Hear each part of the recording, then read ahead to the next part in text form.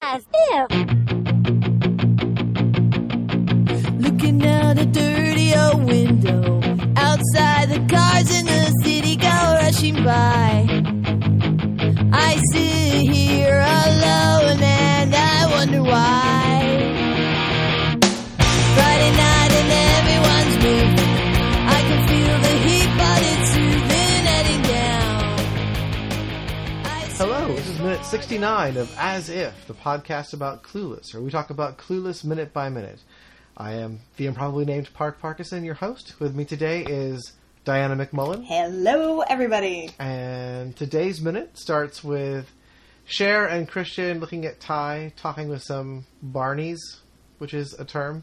Apparently. And then we end with the three of them walking away after Christian has rescued Ty from said Barneys.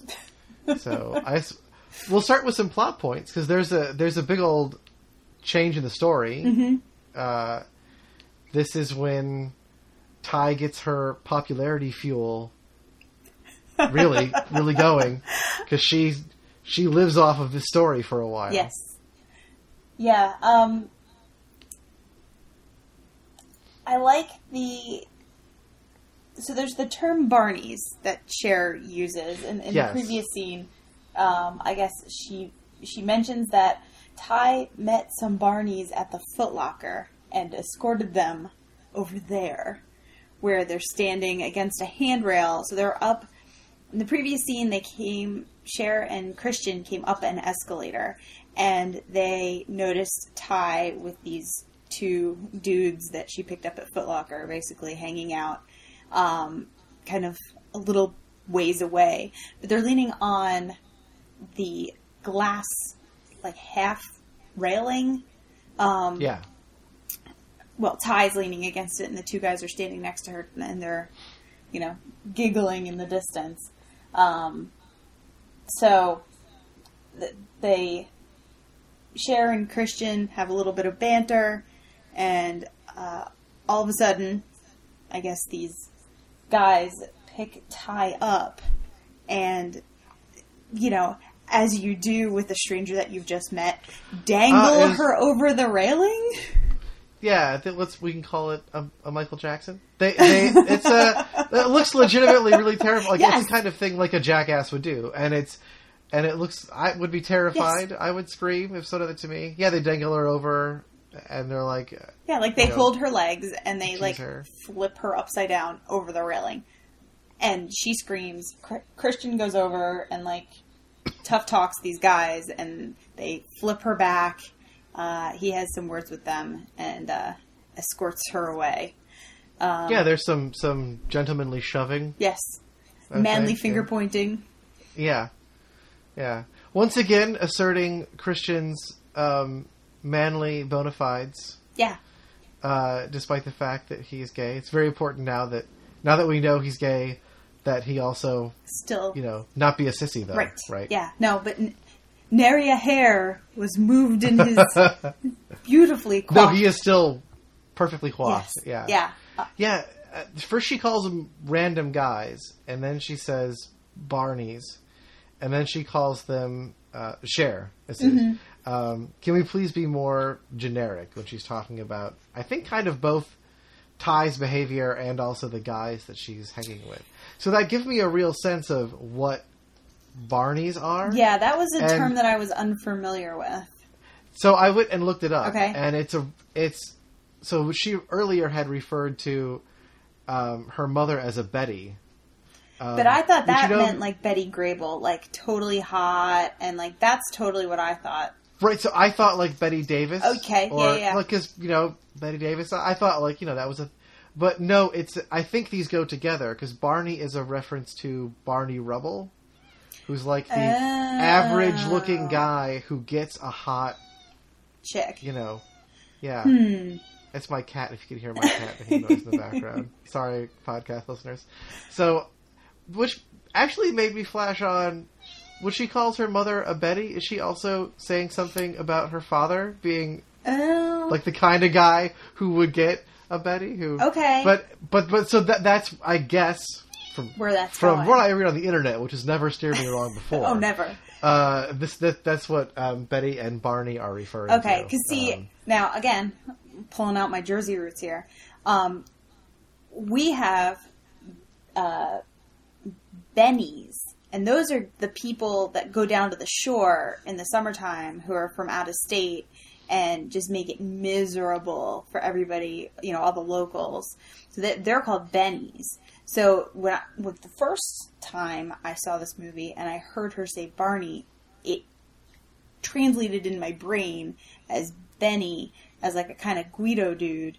And honestly, seeing the guys as they kind of jock around with Ty is not a mislabel in that situation either. Well, it's funny because when I hear bennies, I think Benzedrine. I think pills. Well. So when I hear bennies, I think pill poppers. But well, that was part of the, and this is a big part of this scene has to do with, on the one hand, it's the jerks, what they're doing to Ty, mm-hmm. but also we have, like you were saying before, there's the banter between Cher and Christian, which is, like we said last time, talking about Murray's, Oscar Wilde reference, right? That they also here have some what strike me now as very adult reference points. So besides the Flintstones, mm-hmm. which I guess. Well, and when I guess the question is, when did the first Flintstones movie come out? The remake with John Goodman, because it may be more current of a kind of reference. Do you know what I mean? I think that was after this. That was actually around this time. Yeah, that was in '94. See? I just looked it up. Yeah, I thought that was post. No. So Flintstones were new again, but then he says about the jacket. So Christian asked Cher about his jacket. Right. Says, so they come up the steps. Is it James Dean or Jason Priestley? Yeah. And clearly, in that context, Jason Priestley is not as cool as James Dean. He's like, is it James Dean, like, cool, or is it like Jason Priestley, like, meh? Which is, I remember being in high school when, this is a weird tangent, but so when I was in high school, we were in high school, I guess, mm-hmm. The Preacher's Wife came out mm-hmm. with Denzel Washington, and I want to say, was that Whitney Houston? No. I can't remember who played the female lead. It wasn't Whitney Houston. Because it wasn't singing, which I feel like... Anyway, for sure Denzel Washington played... If only we had some the part type of the angel. App or internet that could tell us these things. Keep going. I remember for sure that the role of the angel was played by Denzel Washington. Oh, it was Whitney Houston. Okay, so it was Whitney Houston and Denzel Washington. It's a remake of The Bishop's Wife, which is Cary Grant. Okay. And I don't even recall who played the titular wife. The bishop was David Niven.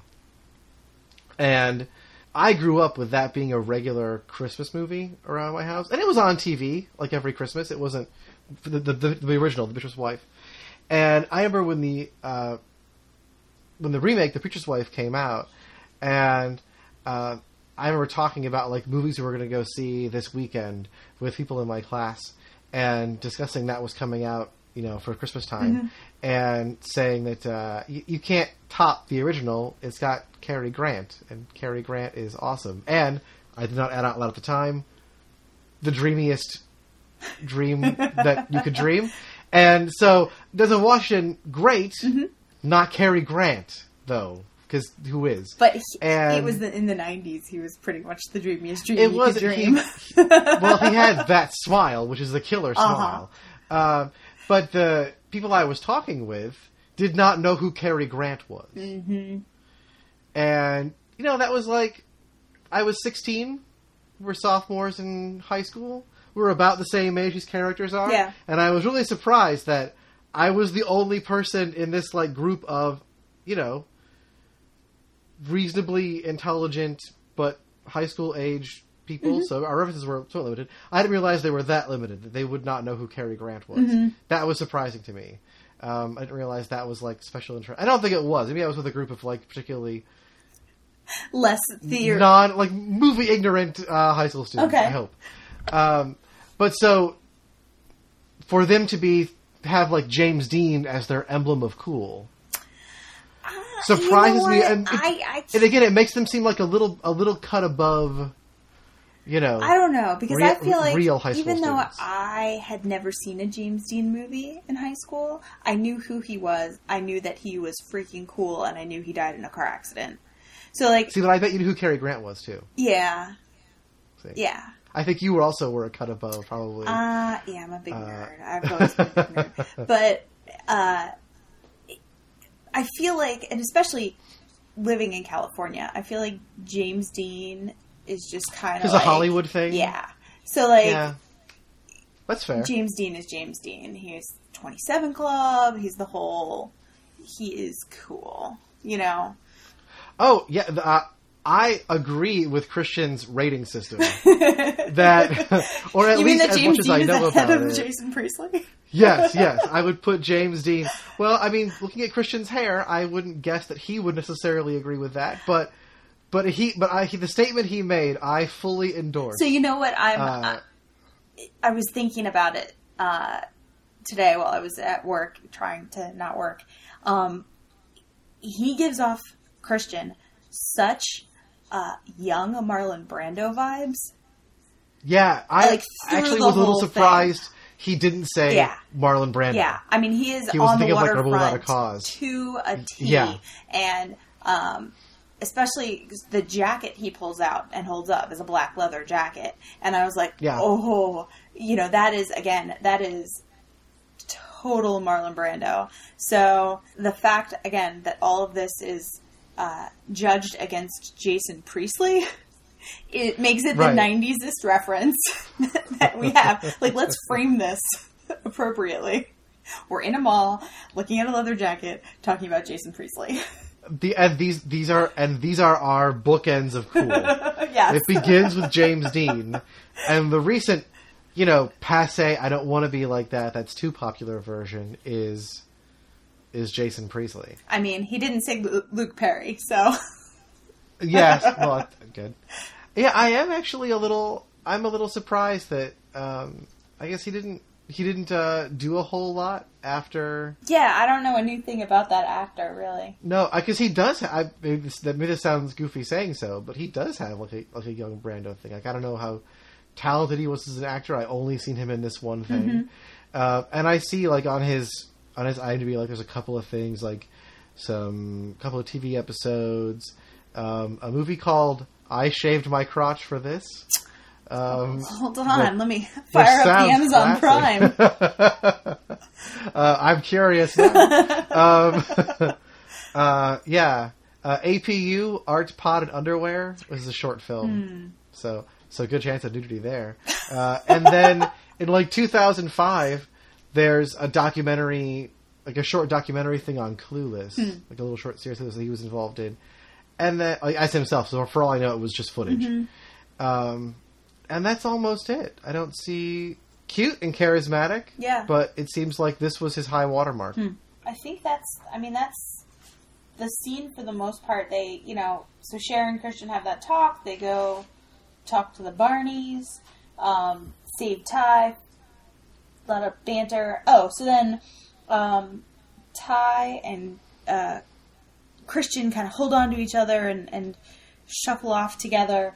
And again, I think that the conversation between Ty and Christian as they walk off, again, just kind of frames how naive she is. She meets these guys at Foot Locker. She goes off with them. They dangle her over the edge of a ledge. She has to get herself saved. And then Christian says to her, let's get you home for some R&R. And the last line of our scene is Ty asking, what's that? Yeah, I think it all just kind of frames, little Ty doesn't know what's up with the world at all. And it seems... That one felt kind of flat to me, well, too. see, this whole kind of thing, like, I think it seems against Ty's persona. You know what I mean? Like, I feel like she came in, like, jumbled, but more street smart. Yeah, she didn't seem... And this whole scene makes her She didn't seem stupid right. until she started hanging out with Cher. Right. Like, she seemed, like you said, unaware of, like, the place she was in. Naive in that way. Like, in a like, a biological sense of a naive organism. Right. Where you transplant organism to a place it's not previously adapted for. But not, to get unnecessarily intellectual, but not naive, like, in the sense of doesn't know her ass from a hole in the ground. Like, she's right. Like you said, she's street smart. I feel like R&R is a phrase she would know. That's not like a weird, right, smarty pants phrase. It does. I mean, it's what a parallel to. On the one hand, you've got Murray making Oscar Wilde references and Christian, using James Dean as a cultural touchstone, and then, less than a minute later, Ty doesn't know what R&R means. It definitely highlights, her lack of knowledge, but it really makes her just seem stupid instead of. I feel like this whole scene unaware. Does, because I mean, again, this is a girl who comes in. She's had a conversation, or she's not a virgin, so she's not unfamiliar with dudes. You know what I mean? This isn't like the first male attention she's ever had, and so guys being jackasses are not like a new thing she's never encountered exactly. before. And I mean, again, taking myself, and maybe it's my my paranoid mother drilling this in my head, like, you don't like go off with random dudes you just met. Yeah. Like, and it's not like Cher and Christian were walking behind her and she was just kind of like walking ahead of them and they were still in that same kind of group. I mean, she was up there, standing there, and Cher and Christian came up the escalator. It's not like they were together that whole time. It's like she met some dudes and like they left her and went and did some shopping and then they happened to meet back up. Yeah, they really split up. So I just feel like this whole scene just makes Ty seem just a lot less than what she is. Yeah, and that's not, like, I don't want to victim blame. Like, it's not Ty's fault. No. That Nope. some jerk guy was dangling her off of a... No. Not Ty's fault at all. But Ty has previously been seen as a kind of, like, a little more savvy, street smart, aware in that kind of way person.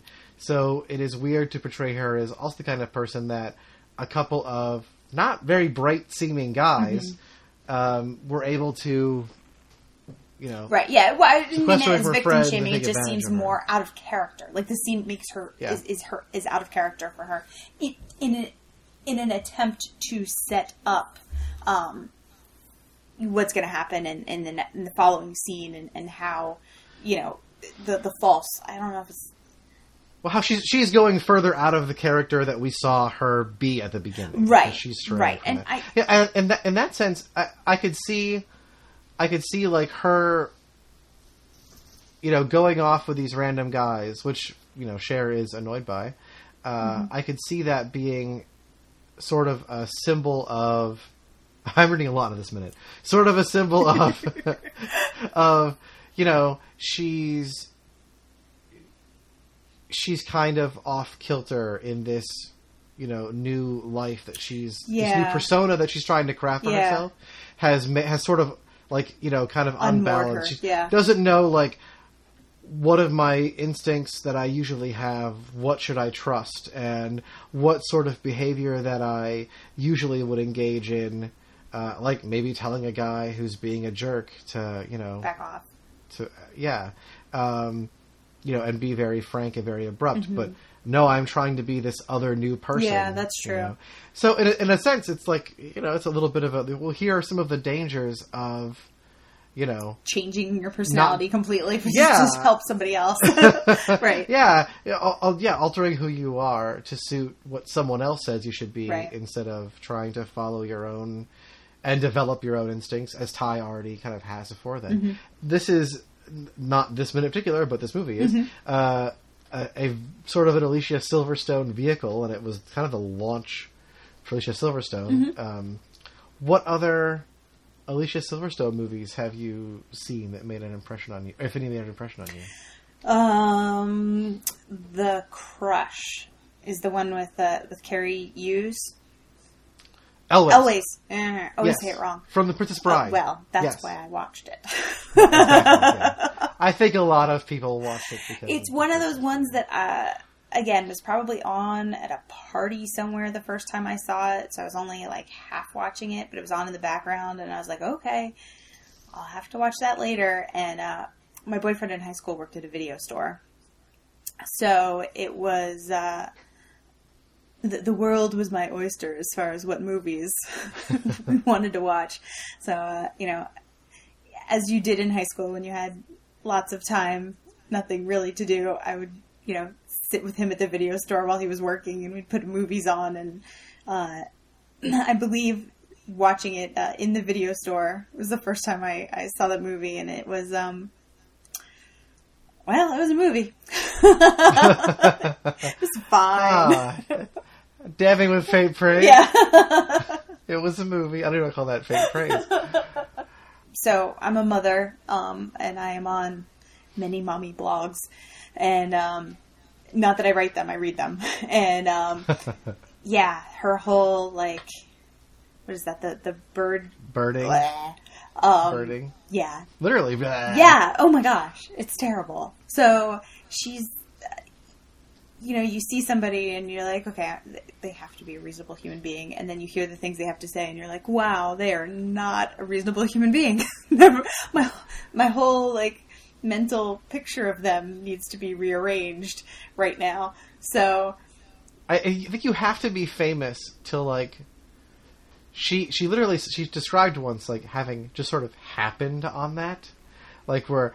her son, who has, some, I don't know, Morgan or Taylor or one of the other, 5 or 10 most popular names right now for a boy, wanted some food that she had in her mouth, that she just took out of her mouth and gave it to him. Nope. And then I guess, oh, that's just easy. Why don't I just chew some of the food for him? Because that's a leap of logic that you make. God, no. And you have to be famous to do that. And then do it long enough for it to become a habit without anyone going, you can't do that. Yeah. That is disgusting. Yeah. I think that's about all I've got to say on this Tuesday Minute. Yeah. Thank you, Diana, for... do you want to plug your own podcast? Yeah, sure. I am one half of the hosts of Radio Podcast. We are a fortnightly news and current events podcast. And you can catch us at www.radio-podcast.net or soundcloud.com/radiopodcast. And Kim Kardashian, if you're listening, contact the fine people at Radio Podcast, and I'm sure they would be happy to have you on and absolutely discuss the news of the day. Yeah, if you have some thoughts on the Flint water crisis or... Diana, thank you for being with me on this episode, Minute 69. Join us tomorrow. We'll be discussing Minute 70. Thanks very much, everybody. Bye! Everybody lived for years ago.